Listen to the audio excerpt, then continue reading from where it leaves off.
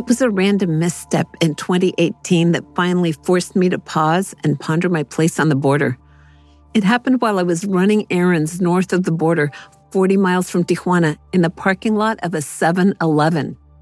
1 minute, I was paying for a cup of coffee. The next minute, I had tripped and was lying in the parking lot, moaning in pain. My right ankle needed surgery and a metal plate. I'd have to keep it elevated above my chest for at least 6 weeks. Self-reliance had carried me through tough times in the 25 years I'd been living and working on the border. But that wasn't an option now. I needed help.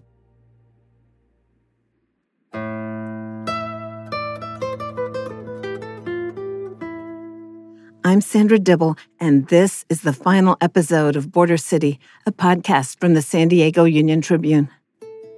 It's about Tijuana, a city known for violence, drugs, and migration into the United States.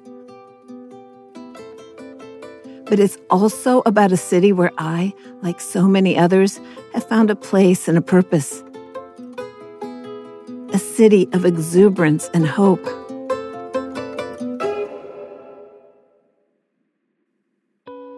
Time changes everything everywhere, of course. But here, at an international crossroad, changes are often driven by forces far away. A humanitarian crisis in Africa, poverty and violence in Central America, drug demand and migration policies in the United States. And when a pandemic sweeps the entire globe, the border makes everything more complicated. After I broke my ankle, I couldn't shop or cook. So I signed up for Meals on Wheels and paid a neighbor to look in on me once a day. If something fell to the ground, it stayed there until she arrived. But then friends started showing up at my door. Friends from San Diego brought food and stayed to visit. Friends from Tijuana crossed the border to take me to physical therapy, to bring me lunch, make me breakfast, or just to keep me company. 3 of my danzón companions, Mirna, Rebecca, and Temok, moved in with me for an entire weekend. As I lay on the couch, they cooked, they cleaned, they danced. Looking back, I still can't say exactly what it was that drew me to the border all those years ago. But here were the reasons I stayed. These people on both sides of the fence who picked me up when I stumbled and fell.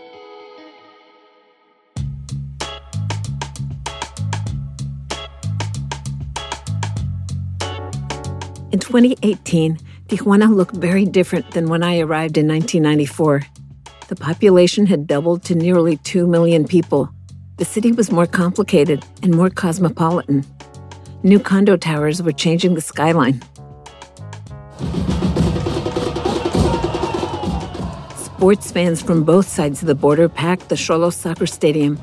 Big, boisterous crowds cheered the Lucha Libre fighters in the municipal auditorium.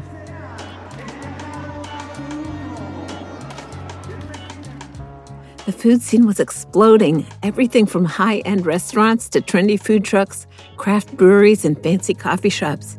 Even traditional street food drew praise from the prestigious Culinary Institute of America. We're here right now at Taqueria Frank. This is one of the most oldest and most known taquerias here in Tijuana. They have a lot of different cuts of meat. Yet even as the business districts flourished, the violence was spiking in other parts of the city. Much of it was driven by the growing street trade in crystal methamphetamine. Working-class neighborhoods were hit hardest, places where families struggled to raise their children while low-level drug dealers fought to control street corners. Violence hit an all-time high that year with more than 2,500 homicides, nearly 3 times as many as a decade earlier when it seemed the violence couldn't get any worse. The state homicide chief told me only about 12% of the cases were being solved. In the fall of 2018, I covered a story so big that it turned the eyes of the world to Tijuana for weeks on end. It began when a couple hundred people gathered in the Honduran city of San Pedro Sula and set out for the U.S. border. More people joined until they formed a massive caravan that moved through Guatemala, then into Mexico. President Donald Trump called it an invasion. He ordered more than 5,000 troops to the U.S.-Mexico border. We are sending a simple message to the lawless caravans and to the illegal trespassers marching toward our border. It's very simple. Turn back now. Go back home. We will not let you in. We are not going to let you in. Turn back now. By the end of November, close to 6,000 migrants had arrived in Tijuana.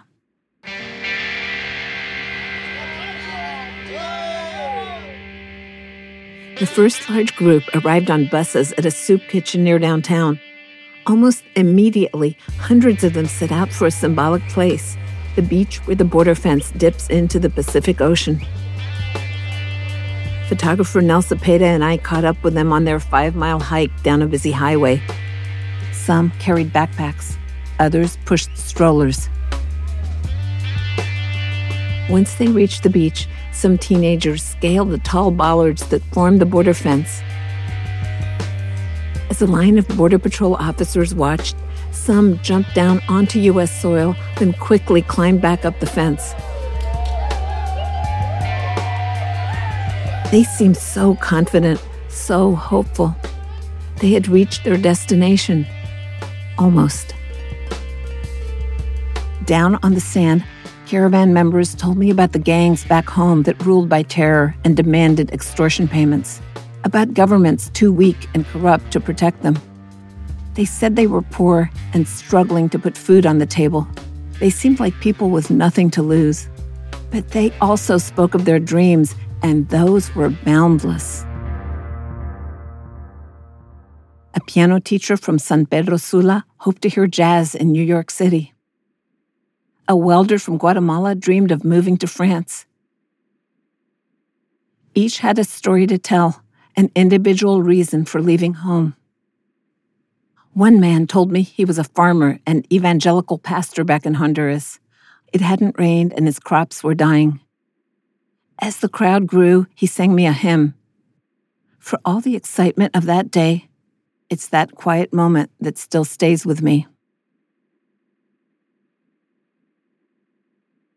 Tijuana wasn't equipped to deal with so many migrants at once. A downtown sports facility was converted into a shelter. But when it rained, the shelter became a sopping, muddy mess, and people started getting sick. The migrants grew desperate.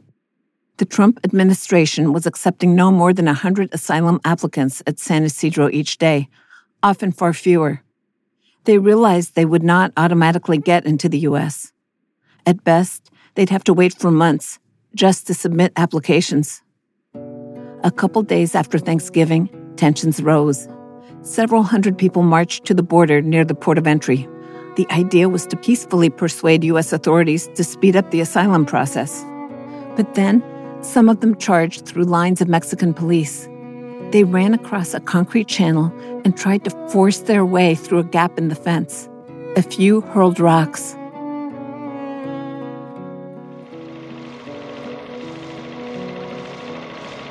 We're monitoring from the border, where thousands of migrants from that caravan have now arrived. Some of them breaking through Mexico's police lines in Tijuana. U.S. border officers fired tear gas, forcing them back. You can hear the rounds being fired.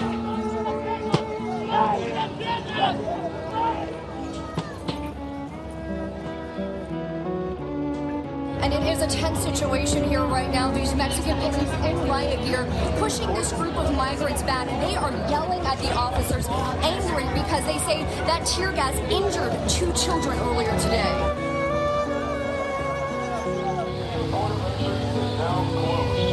Please exit in the proper manner to the nearest exit of immigration checkpoint. 2 months later, the Trump administration made it even harder for asylum seekers from Central America. The Department of Homeland Security has begun to implement what is really a sweeping transformation in the way that asylum seekers are processed at the border. They call the policy Migrant Protection Protocols, but most people called it Remain in Mexico. Even those who managed to pass the first U.S. screening would now have to go back to Mexico while their cases were reviewed. That meant more months or even years of waiting. Sansu, Sansu, Wokomensu. Hey, Sansu, Sansu, Wokomensu. In 2019, another group of asylum seekers began arriving in Tijuana. There were hundreds of them, not thousands, and they came from somewhere I had never expected. Dinayo bekikio sansuo comensuo. Dinayo bekikio. The singers were from Cameroon in Central Africa, a country of roughly 25 million people. They traveled by bus, plane, and foot to get to the border, through Africa, Europe, and Latin America. I met with some of the Cameroonians at a small hotel close to the border. They were staying there while they waited to apply for asylum. They came from the western part of Cameroon, where the French-speaking government is fighting English-speaking separatists. Human rights violations have been rampant there. To break the ice, I asked the Cameroonians what kind of music they listened to back home. They sang in Swahili, but spoke to me in English. A man named Kennedy told me there was one place where he thought he could find safety. One place in the world. We want to get to the U.S. That is your dream? Yeah. At times, it's like we are stuck. We are confused. We don't know where we are heading to. It's like we need to take some decisions. It's like we have nowhere to go now. And the journey we took, if you ask somebody, is there a way to go back? It's just one way. No return ticket. From the jungle to all the countries we moved through, it's just one way. Kennedy had studied law, worked in a credit union, and owned some farmland. But as tensions rose in his country, his life unraveled. His crops were stolen. He was beaten and imprisoned. Fearing for his life, he fled Cameroon. He learned later that his wife had been arrested, then released because she was pregnant. His native village had been burned down. Kennedy led me to a small terrace outside his hotel room. He pointed north, towards some buildings we could see on the other side of the border. That is the United States flag. Where? Are you seeing this little one, this pole standing? Yeah. A little bit. I see it. Yeah. I see it. So we get up every morning, we make sure that flag is still there. Because that's our dream. Moving inland to the United States. I asked Kennedy what gave him the faith and the strength to keep going. They say your fear is your only courage. My family house have been burnt, and the only way I could get a more tougher security is to move to the state. The only strength I have is the courage my wife used to give me. That move on. Move on. When you're safe, we are safe. And I know when I'm safe, I'm going to bring them over. So I have no choice. A few days after we spoke, I watched Kennedy join a crowd of migrants waiting by the San Isidro border crossing. Everyone was listening intently, hoping to hear their names or numbers called so they could walk into the U.S. and file asylum petitions. Nos quedamos en el número 2827. Ofelia Cienfuegos. The scene reminded me of a train station crowded with anxious passengers, fearful of being left behind. Then I saw Kennedy step up, wearing a green sweatshirt and carrying a large backpack. He disappeared into the port. He didn't look back.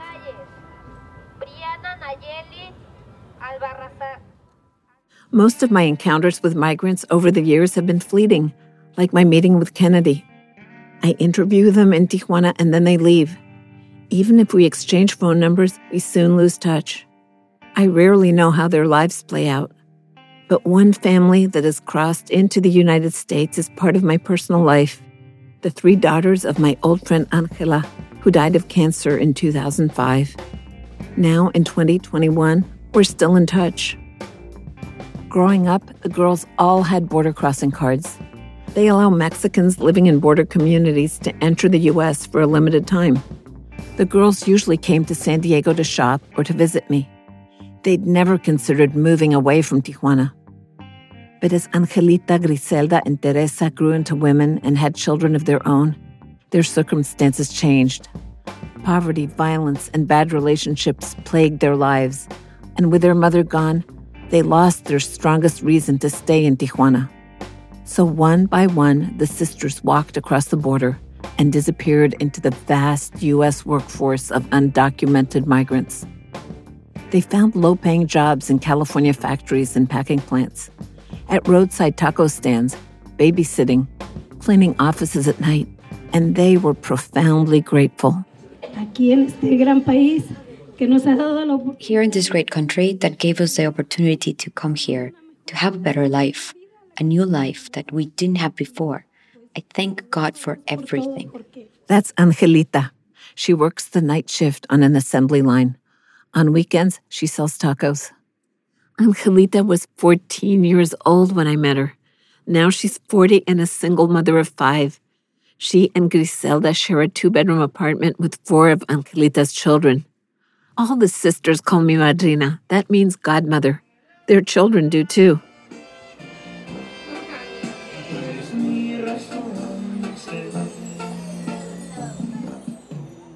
I've joined the family for birthdays and graduations, to eat cake and pozole, to honor a connection that has endured time and distance, sustained by the memory of a woman who offered me her friendship so many years ago. So when my birthday rolled around last year, it seemed only natural to ask Angelita if I could celebrate it with them. We settled on Saturday, March 7 for the party. I was one of 3 guests of honor. When I arrived, Angelita and Griselda were in the kitchen, frantically chopping onions and cilantro for pozole and potato tacos, just like their mother taught them. Colorful Mexican banners flapped above a half-dozen tables they'd set up in the common space. Angelita's teenage son was warming up a big barbecue. Before long, the courtyard was filled with chatter and laughter. The third sister, Teresa, came with her partner, all smiles and with a gift in hand. Teresa's daughter came too, my namesake, Sandrita. She's a stylish young woman of 25 now with 2 children of her own.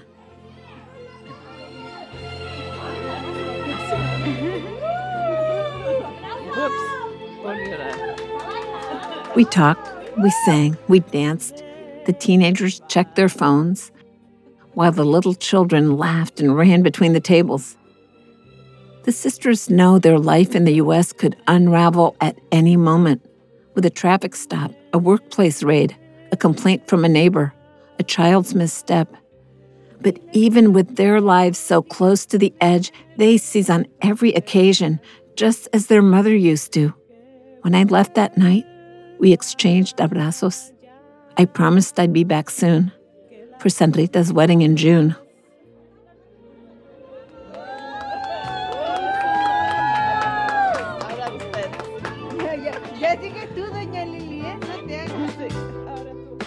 Those goodbyes now seem like a lifetime ago. Even as we were celebrating my birthday, COVID-19 was spreading through the world. Lives everywhere were turned upside down. Sandrita went ahead and got married, but it was a small outdoor wedding and I didn't go. I sent a gift and then sat on my couch and looked at photos of the ceremony on Facebook.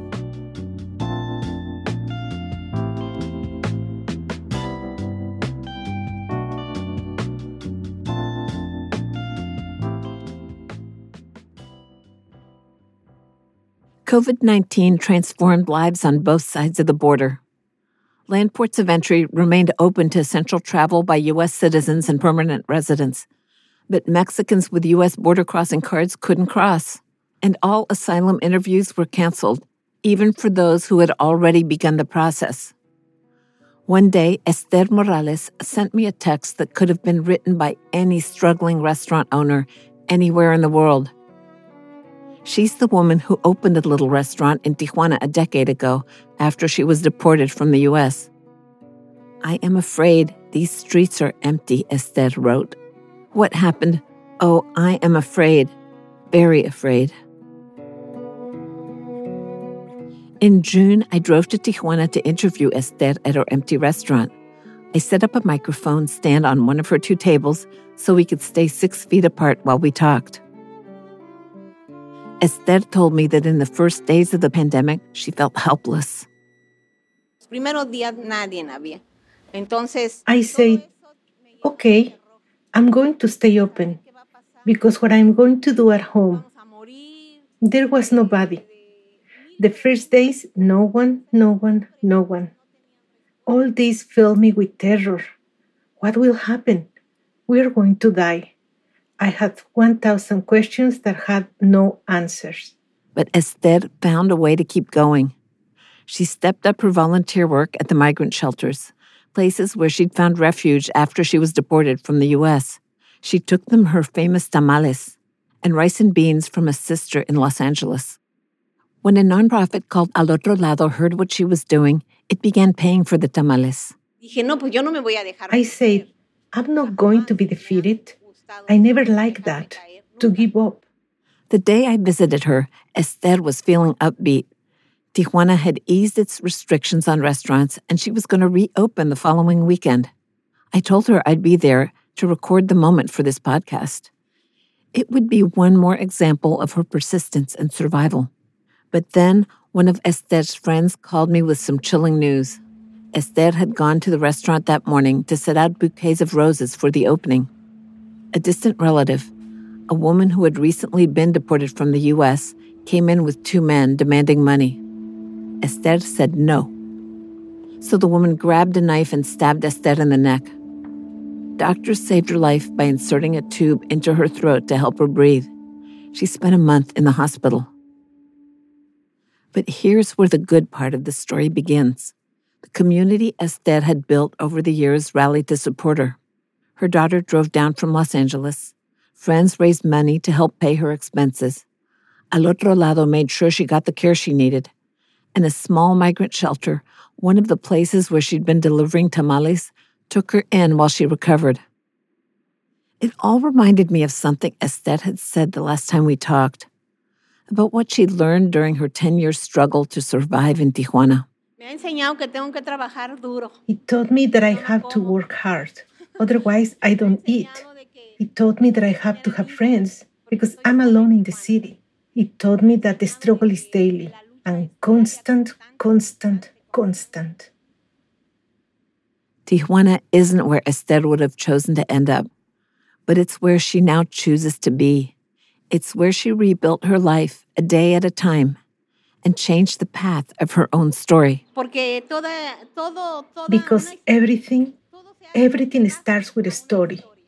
It's like a couple that adores each other. Why? Because they have a story.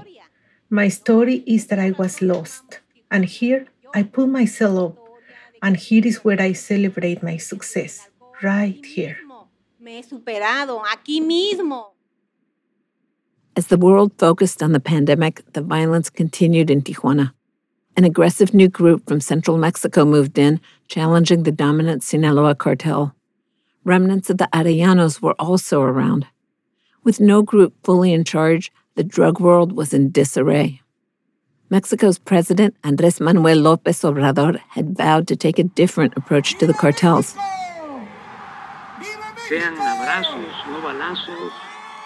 That was one of López Obrador's campaign slogans. It means hugs, not bullets. Instead of taking on the cartels, he would tackle the root causes of crime, poverty and corruption.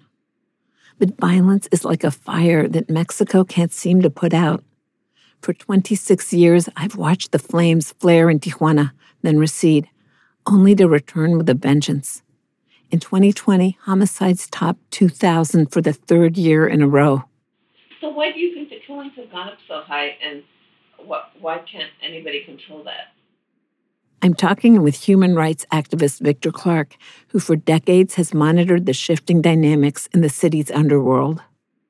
Because really Tijuana is under the control, not of the authority, but on the control of the drug traffickers.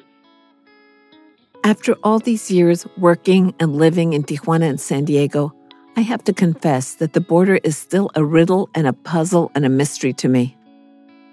It's a heavily fortified barrier that tears families apart, yet it's also a bridge that connects 2 major cities. People whose lives straddle the border learn to live with these contradictions. They're known as fronterizos. They navigate different legal systems, political traditions, languages, and cultures. For them, the border isn't a line, it's a region. And what is a border person? We have that like loving nature of a Mexican, but we also have that individualism or that pragmatism of an American citizen. Like, we are not as traditional as people at the center of the country would be, but we are not totally different from them. So it's like an hybrid of a Mexican and a border people. Like, we are border people. That's Luisa Ramos. She's in my kitchen as I write this final episode of Border City, fixing lentils for breakfast. Luisa is 19 years old and has lived at the border all her life. She was born and grew up in Tijuana, but is a U.S. citizen through her father. Her aunt is journalist Dora Elena Cortez, one of the first friends I made when I arrived in Tijuana. So when Luisa enrolled at Southwestern College in San Diego County last year, it seemed only natural for her to move in with me. Luisa is a vibrant young woman with thick, curly hair that falls loosely around her shoulders. She favors colorful Mexican blouses. She plays the piano and sings alto. She's disciplined and thinks a lot about the future. Maybe she'll be an environmental engineer and try to solve Tijuana's sewage treatment problems. Or maybe she'll pursue a career in music. Luisa and I talked one day at Dora Elena's house in Tijuana. We sat at the dining table while her mother and aunt chatted in the next room. Do you want to build a life in the U.S. or in Mexico? I think both of them. Like, I'm used to living here, and I like it. I really like it. It's just my place, right? And the culture and everything I've ever built isn't here. But I know there are other opportunities outside. And the United States, of course, has a lot of opportunities hanging out there, and I can take them. On weekdays, Luisa and I spend a lot of time together in my apartment because of the pandemic. She takes Zoom classes, does homework, and practices the piano. I work on this podcast, fix our lunch, and take long walks to clear my head. In our free time, we do something together. Okay. I'm sorry. I'm sorry. And now do your glissandos. That's Luisa and me practicing for an all-female vocal ensemble that's struggling to get started during the pandemic. We call ourselves meraki, a modern Greek word that means doing something with soul and passion. Okay, so this is my note. Your note is... Wait. Wait, come. Salite, salite, salite, salite, salite, salite, salite. Our leader is Daria Abreu, a Cuban woman who now lives in Tijuana and leads choruses there. Because of COVID-19, we can't meet in person, so we rehearse on Zoom.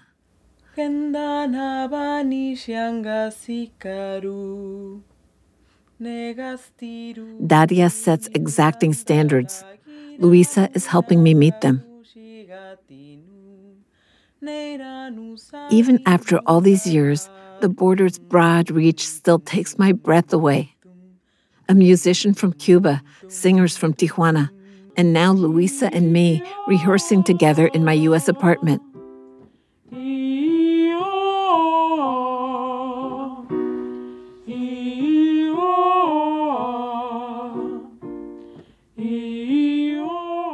All of us joined by the magic of music and the possibilities of this busy crossroad that we share.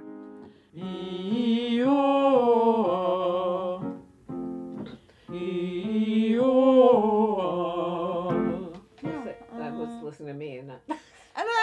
Good, that's good. That's good.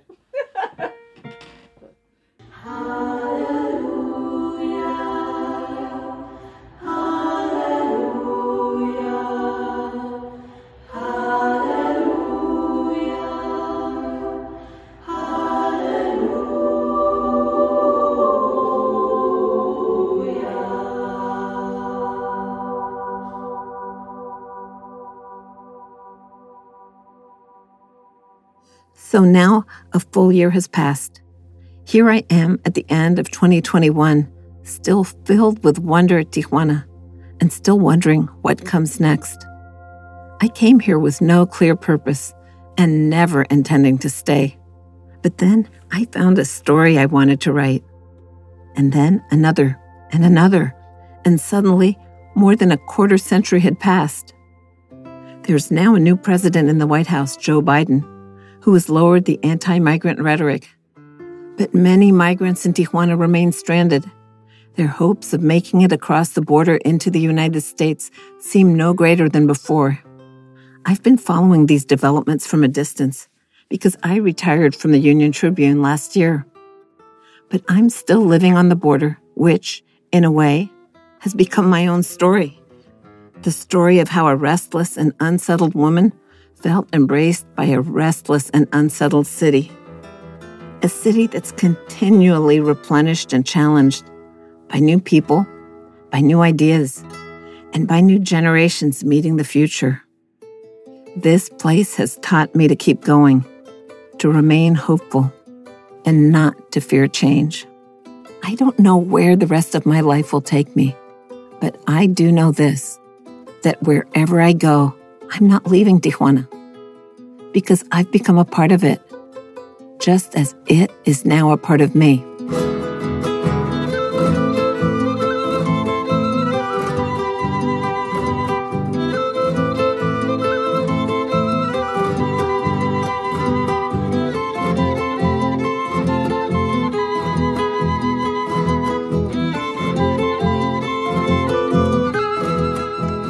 Border City was reported, written, and created by me, Sandra Dibble. Susan White was my editor and co-creator. Our associate producers were Elise Anush Manukian and Hafsa Fatima. Kurt Conan and AM/FM Music provided original music and sound design. Joanne Farian and Garage Media offered production support. Our theme song, Tierra Mestiza, was composed by Gerardo Tamés and performed by Mexico City-based Los Folkloristas. Thanks to Promotora Bellas Artes for the recording of the Meraki Chorus in Tijuana singing Leonard Cohen's Hallelujah. Thank you to Mariana Martinez Estens, who read the voice of Angelita, and to Lilia O'Hara, who read the voice of Esther Morales. Thank you to Tijuana-based videographer Jordi Lebrija, who provided news clips for the Caravan, and to PBS's Bati's Mexican Table and the Culinary Institute of America for their clips.